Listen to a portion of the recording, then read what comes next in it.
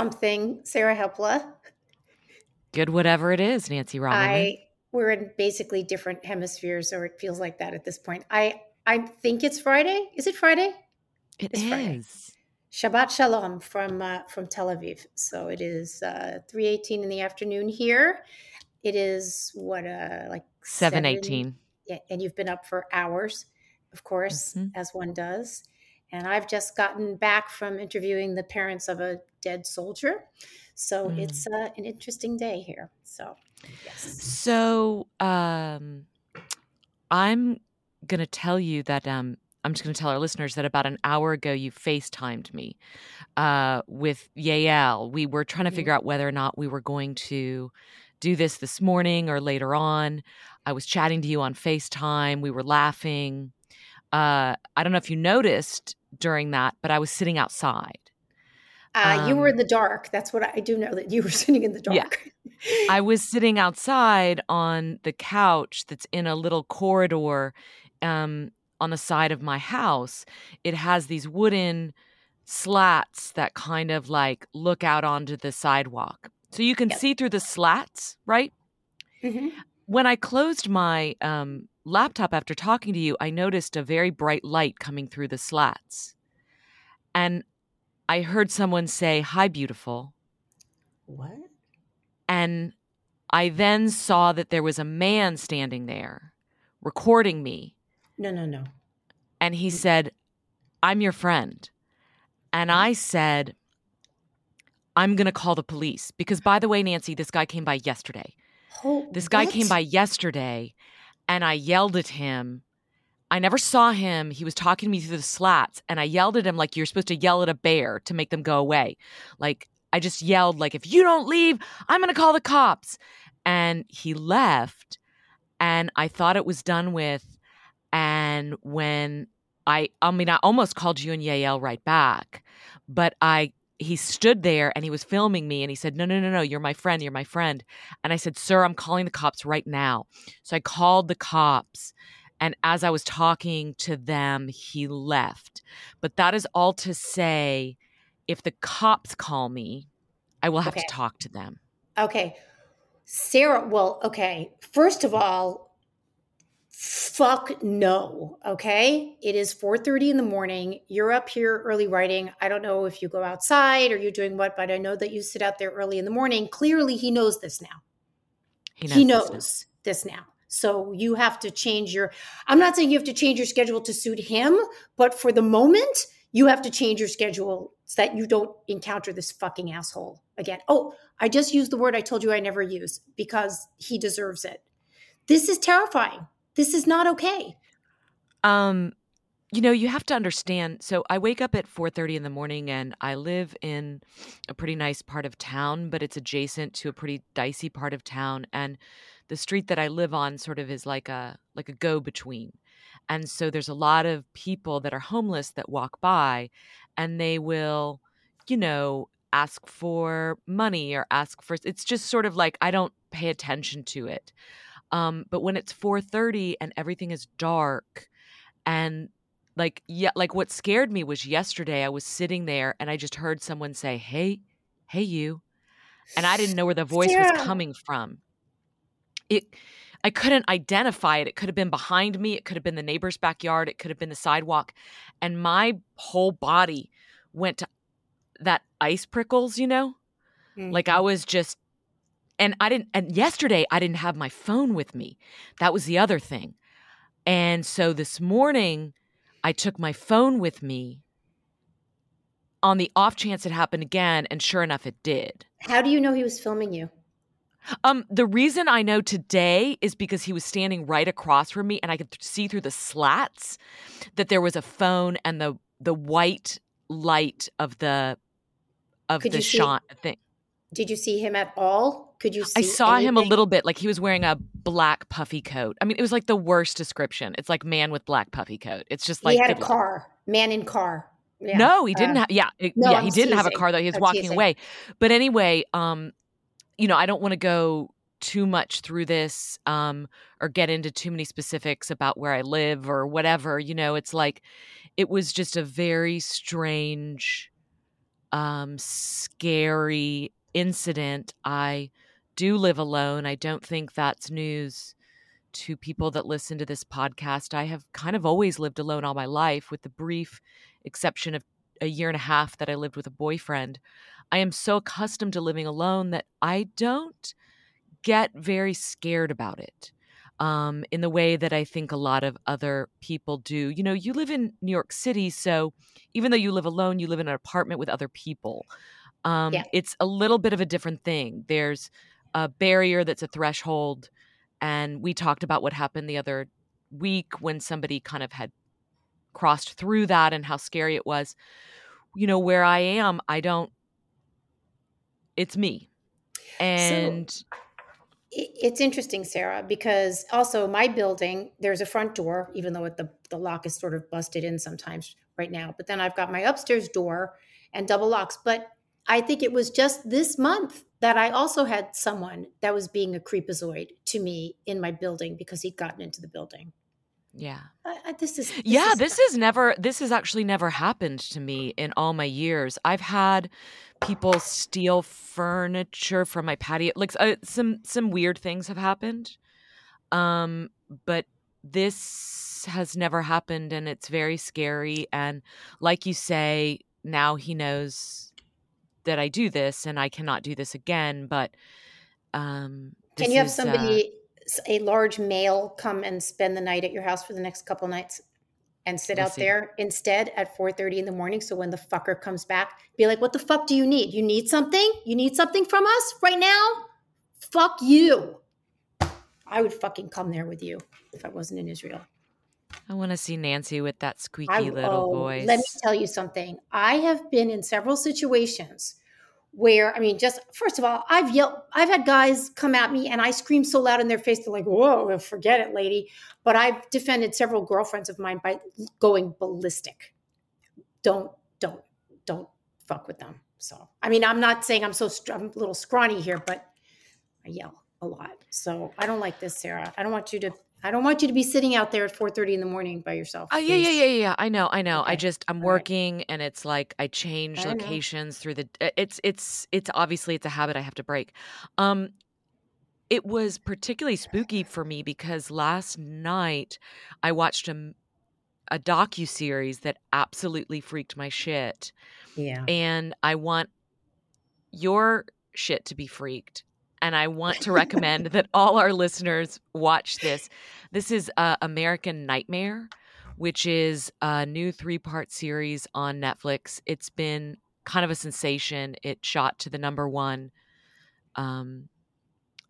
spot, and people like I've heard about it from so many different people. I go back and forth on true crime. You know, I love it, but then sometimes I'm sort of like, I don't like, ugh.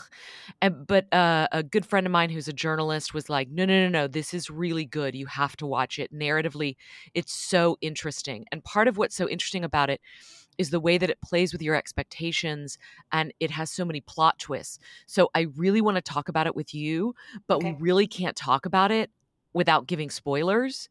And so I want to give our listeners a warning that we're going to be talking about this. So get on the stick, watch this. I think the episodes are like 50 minutes each. There's 3 of them. You can watch it in one sitting, and it's super compelling, twisty, but it is about a home invasion.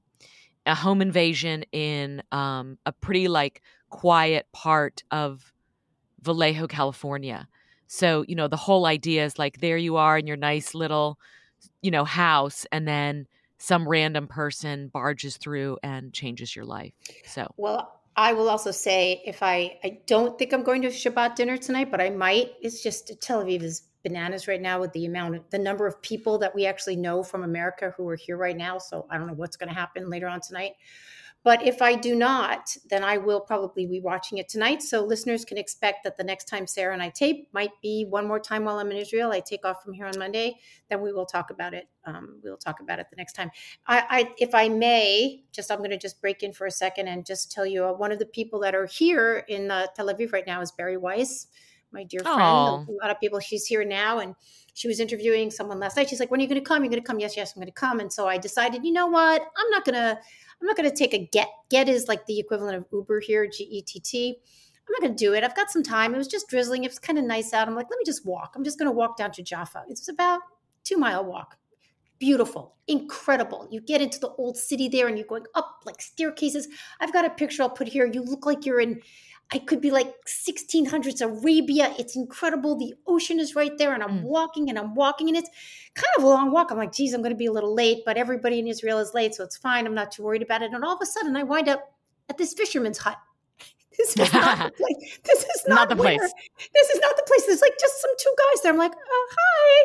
And then I'm like, oh, it's okay. I'll walk. I could not find this place. My dear friend Yael came and rescued me. And we thought we did miss the talk. I missed the talk. We went and had some wine and cheese. I saw Barry afterwards. But anyway, it's a very interesting. I mean, obviously there's a war going on. Tel Aviv is so alive right now. And then you're also dealing with death. It's just this. I got to tell you, it's a lot. It's a lot. I told you before we came on here, my brain is like scrambled eggs, but I'm going to try to coalesce. And at some point when you get back, I want to do more of a download on this show about your experience there. Okay, sure. I mean, I've been writing a lot about it and I've published one article. I'll publish a few more, but yes, we will do that. But I'm glad to be here, and I'm glad to be here with you, Sarah. We're going to talk about some other things. Did you have some corrections or something you wanted to do at the top? Yeah. Well, now that you've mentioned Israel and its geography, I want to point out a correction to make to the record of last week. You know, last week you called me from Jerusalem, and I made the crack that it was the birthplace of Christ. Now, I don't know if you're actually as stupid as I am, if you actually thought that our Christ was born in Jerusalem, but you went along with me. I did. I knew it was Bethlehem, but we were also sort of just like going. I'm like, it's close. They're pretty close. Jerusalem and Bethlehem, they're pretty close. So I but I didn't really think to correct you. I'm not that smart. Well, I dragged you into my mistake. And so I need to acknowledge that Jesus Christ was born in Bethlehem. And he did have some dealings in Jerusalem. I believe he had a summer share. No, I'm sorry. I think he was like crucified. With 12 other people? Is that how did that work? Yeah. Our episode last week was about polyamory, and it got a lot of people talking. And I don't just mean like on the, comment section in our wonderful listener community or on the Twitters, but I got a lot of personal messages from friends of mine that had listened to it and wanted to say something or wanted to make this point or that point. I wondered, was that true for you too? Yes, I did get some. I don't know about personal, maybe one or two, but I definitely noticed just on the Twitter, people sort of adding us like, hey, like Stephen Elliott, why didn't you invite me on your show? Or, you know what, I've known this, or I knew two people. What was somebody who said that he had been invited to sort of be part of this years ago, and every single person that was part of that group is now divorced. Like, it's almost like it's a what do they call that? It's like the starter thing. Like it's what do they call that? The first thing like a gateway. The polyamory is a gateway to divorce. I mean, we talked about that last week, and one of the points that was made to me by a friend was that point had been made by a therapist, and marital therapy is a self-selecting group of people. These are people that are already in marital crises. One of the frustrating things about polyamory or any kind of alternate marriage, because there's polyamory, which is like the trendy word for the thing that kids in Brooklyn do. And then there's what Dan Savage online has been calling tolyamory, which is tolerate polyamory. And he's like, he did this thing that was like great moments in polyamory. And it was like Bill and Hillary Clinton, Leonard Bernstein and his wife, all these different people. And I wrote back on Twitter and I said, I think polyamory is basically another word for the entirety of marital history, because you just tolerated things. So, And a question is, could an open marriage, like let's say both partners were having affairs with other people, but those other people also weren't with them, but they were like separately having an affair, would that be considered polyamory? I don't know. It's almost like I don't asking either. me what is pornography, right? It's like there's a certain like self-definition, and then Yeah. there's a cultural or legal definition that some people, you're not even going to bother trying to figure that out. But, another friend pointed out to me that polyamory is different than swinging. Swinging is an old 70s idea, but it's become popular. I mean, he goes to sex clubs with his girlfriend and they have sex outside the relationship. They do it together. And, he sent me these statistics. He was like, you and Nancy were talking about statistics. So here's some. And it was like a site that had all these statistics about how much better people's marriage is after they try swinging. And I was like, I completely mistrust this survey. And he was like, well, I think my point is this matches up with my experience.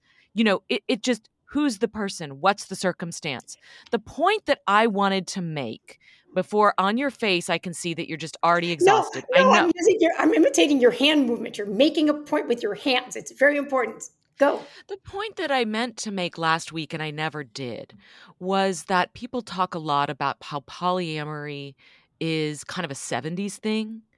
And, we've been through this before. We went through this in the 70s.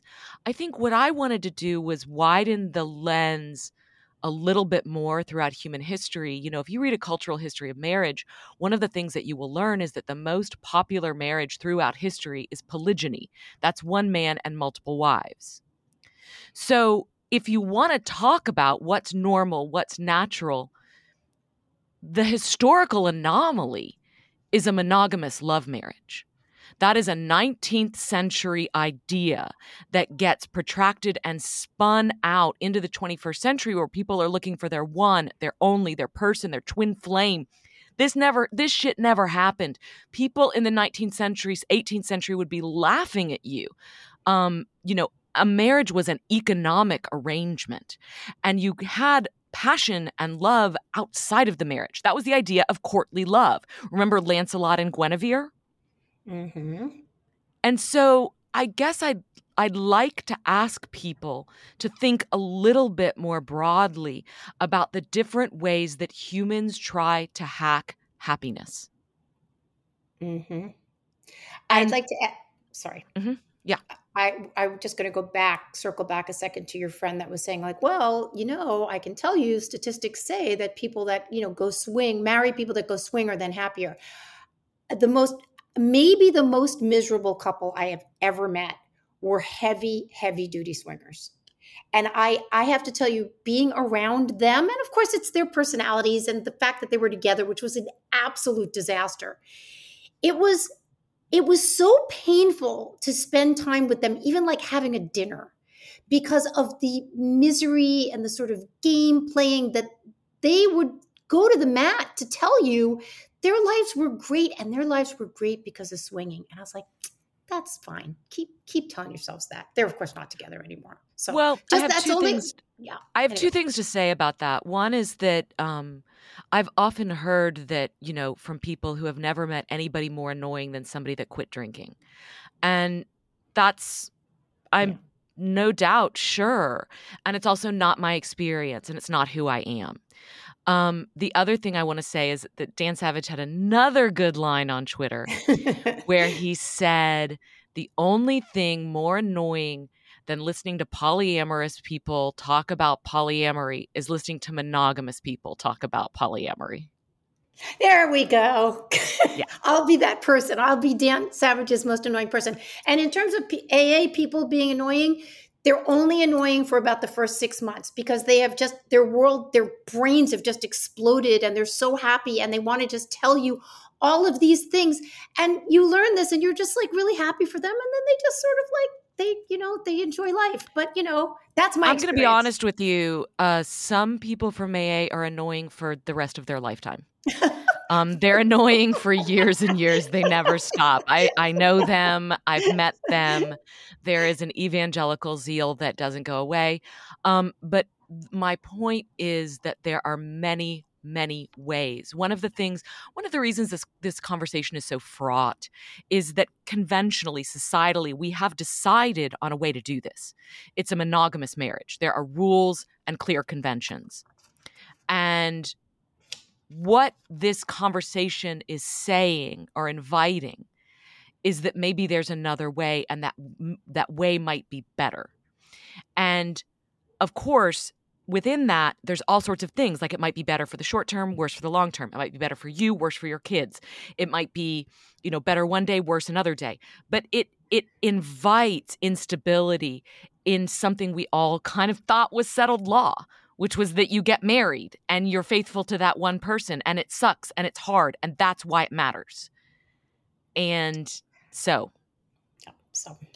different strokes. So, okay, Sarah. That's what she said. That's what she said when she was polyamorous. There you go. Nancy, we have other things to discuss. We do. People are like, okay, they talked about this last week. Jiminy exactly. Cricket. Yeah. So what's on our plate this week, Sarah? The organized one this week, since I'm like scrambled eggs. Nancy, there's a big Oscars controversy. I have heard about it. It's incredible. It's like, now, I know. You're outraged. I'm so outraged, man. I want to point out, I want to tell you, for the first time in Academy history, 3 of the 10 movies nominated for Best Picture were directed by a woman. This is a new record. This is amazing. It's Anatomy of a Fall, which I've talked about before, and I loved. Right. So much talking, so much good talking. The movie Past Lives, which I still haven't seen yet because I'm afraid it's going to make me sad, and Barbie. So this is amazing. 3 of the 10 movies. So I wonder, based on what I've just given you, what do you think the big controversy is? The big controversy is, you see, the patriarchy is still keeping women down, because there was there wasn't 50%. So, it's axiomatic. It's self-evident. It is absolutely self-evident that women, not only is the patriarchy keeping them down, we've made no strides, Sarah. In fact, we might be worse going than it ever was. It's worse than it ever was. Worse than it ever was. And we should talk a lot about it. There should be tears. There should be outrage. We should bring back, daytime shows where let's have our periods right now. We all are. We are just having our periods sympathetically. What is that? That's actually true, right? Have you ever lived with a bunch of women? Sisters. God. It's on the first year in college. It's like, there's just like, who has a tampon? Nobody has any more tampons because you've just given them all away. I'm bleeding out of my body right now. That's how outraged I am. Let me just get drilled down on the outrage. I told you about the Best Picture category, but I didn't tell you about Best Director. I think we all know that the biggest movie of the year was Barbie. I think we all know that. Well, I don't know. Some people would say Oppenheimer. Some people would say No. At the box office, we all know the biggest movie at the box office was Barbie. It passed $1 billion globally. Okay. Greta Gerwig, the director of Barbie, was not nominated for Best Director. There were 5 nominees, and she was not one of them. Margot Robbie, who played Barbie, was not nominated for Best Actress. There were 5 nominees. Margot Robbie was not among them. I think you see where I'm going with this. You know who was nominated? Ryan Gosling. Ryan Gosling played Ken. And Ken, in the movie, was supposed to point out to us, when he goes into the real human world, the ways that patriarchy suffocate women, hold us down, and what happens. It's almost a joke, Nancy Rommelmann. He gets nominated, while Greta Gerwig and Margot Robbie do not. Parentheses. America Ferrera got nominated for Best Supporting Actress and Greta Gerwig got nominated for Best Adapted Screenplay. That's not my point. This was a snub. It was the biggest snub since the last huge snub. Oscars so male. That's what I'm saying. That's what you're saying. Well, let's see. I would just like to remind you of that dance sequence that Ryan Gosling did in Barbie. Oh man, which I just absolutely loved. I thought he was great. In terms of Ryan Gosling was always the standout star in that show. When you can go back to the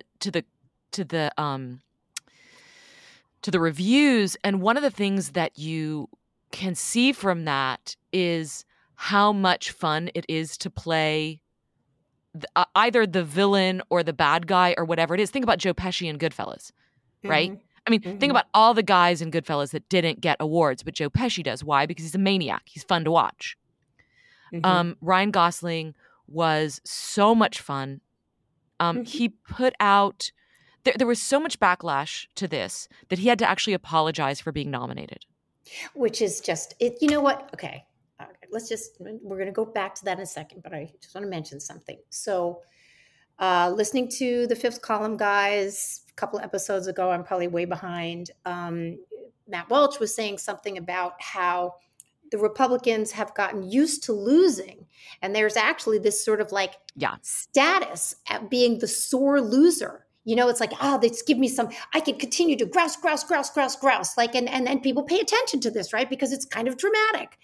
And I think we're seeing a little bit of this, even though they're not even allowed to lose because they're not even nominated. But there's this bit of like sore loserdom going on when you're saying, I wasn't nominated. Now, I thought about this when I started seeing the kerfuffle about this. And I thought, okay, let's say I am Margot Robbie. I mean, people confuse us a lot. You know that. I walk down the street and they're like, oh my God, it's Margot Robbie. No. Okay, Nancy, I got to tell you something. Now. You are hot and you look great for your voice. But not okay? that hot. But you're not that hot. Not that hot. Okay. But Margot Robbie is like a stunner from an alien planet. It's like if somebody came along and was like, what would the perfect woman be if the perfect woman was just sort of like an AI creation of the last, 100 years of cinematic history, right? Yeah, I mean, she's incredible. However, I was putting myself in her shoes and I understand, like, she's been around a while. She played Tanya Harding and she was in, which by the way, she was totally snubbed. Yes. That's the Oscar snub. Right. Exactly. That is kind of an Oscar stuff. But like, you've really arrived. Like, you are a big, hot commodity. It's this huge movie and you don't get the Oscar. I can understand getting a little wound licky. I get it. I totally can get it. However, in public, there is no way for two reasons. Number one, it's unappealing. And who knows if she's even doing it. I think there's probably a lot of people that are doing it on her behalf because they want to I don't think I'm not aware that Margot Robbie has made any statement on this. She hasn't, but I'm sure she has not. And also there is something just unbelievably beautiful and nourishing and sustaining about being grateful and about being like all of these riches you already have and you know that you are absolutely beloved and you've done an incredible job and you're up here in the stratosphere, and I am sure that she is happy for other people and she's going to go on. It didn't happen. Okay, it didn't happen this time. Maybe it happens next time. The people that have all this umbrage on her behalf, they should think about that. They should think about the fact that they're actually shining an ugly light on something they claim to really be for. That is really ugly, I think.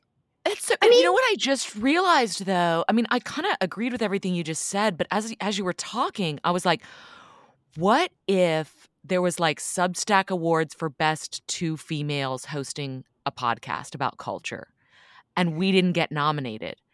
Then we don't. I know, but if our listeners rose up and were so angry, I would be like, thank you. Thank you.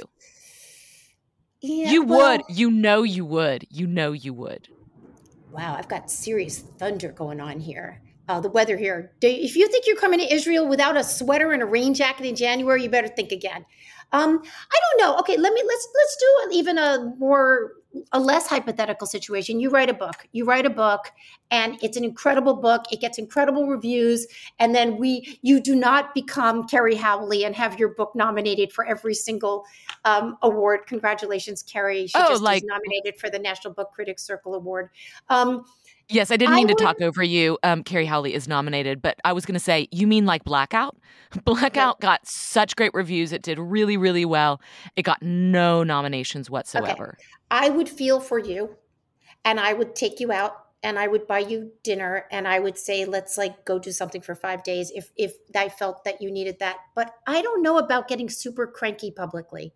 I think that I don't know if the National Book Critics Circle Award came out and Blackout started trending because people were so angry, I would be excited. I would be like, "Aw, you guys." Yeah, but but how about if they were saying, and you know why? It's because she's a woman. She didn't get it because she's a woman. Would you like that? I wouldn't like that. Only if they said I was a hot woman. Yeah. Only if they said I didn't get it because I was too hot as a woman. Okay. All right. Well. Okay. Well, no. You're making a very good point. I wouldn't like that. But this is, the gender separation of the Oscars is really kind of fascinating. Like, why do we do it anyway? And the reason is because if it were not gender separated, the men would totally rake it in because men's roles are just traditionally better. Like, it's not because of the patriarchy. It's because of various structures and habits that were in place. That we've kind of yet to outgrow and outmaneuver. But actually what bothered me about this was that it was blind to, first of all, there's a great woman nominated for Best Director, Justine Triet. She is the French director of Anatomy of a Fall. It is a massive coup to be a French female director. You're operating in another language, and your movie is so good that they have nominated you for Best Director. Second of all, Greta Gerwig has been nominated for Best Director before. She was nominated for Lady Bird. She didn't win, but I believe that year her husband, Noah Baumbach, who had a movie, wasn't nominated. I mean, she has actually had an astonishing career. So has Margot Robbie. And it is bizarre. Also, the expectation that the box office movie would also be the biggest nominee in the Oscars category makes me feel like the public at large doesn't understand the Oscars. They have always, and especially over the last 20 years, been at odds with public taste. I mean, Ghostbusters didn't win a bunch of Oscars, okay? Top Gun didn't win a bunch of Oscars. It's the very rare movie that is both popcorn hit and Academy Award nominee. I mean, I think, the year Ghostbusters came out, it's probably what won, Chariots of Fire or something, or Gandhi or Reds. I don't know. It's some movie that people... More somber.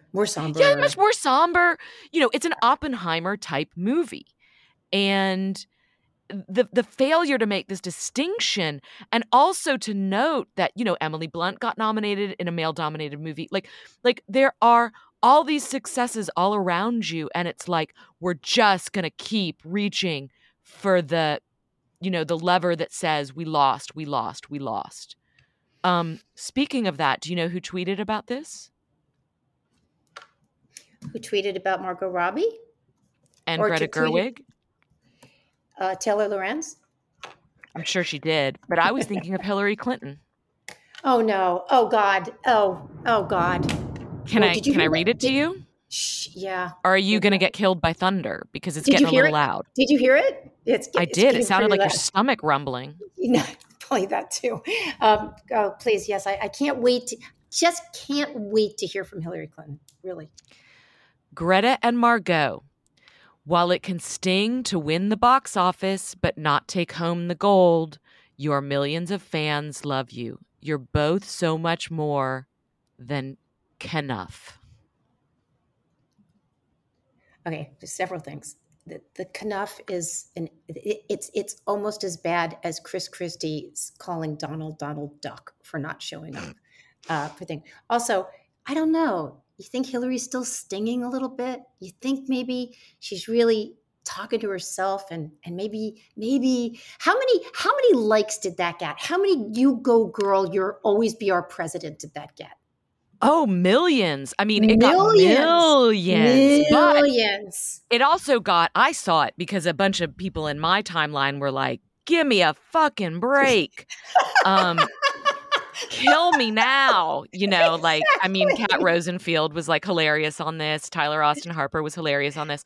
All the usual suspects were just like scoring points off of this. It was, it was just so cringe-inducing. Also, I want to say Hillary Clinton didn't write that, Nancy. Hillary Clinton did not write that. I promise you. Hi, Smoke 'em if you got 'em, listeners. This is Sarah Hepola with Nancy Rommelman. Hi. We're inviting you to listen to the rest of this conversation, but you have to subscribe. Go to smokeempodcast.substack.com/subscribe. We hope to see you on the other side. Bye.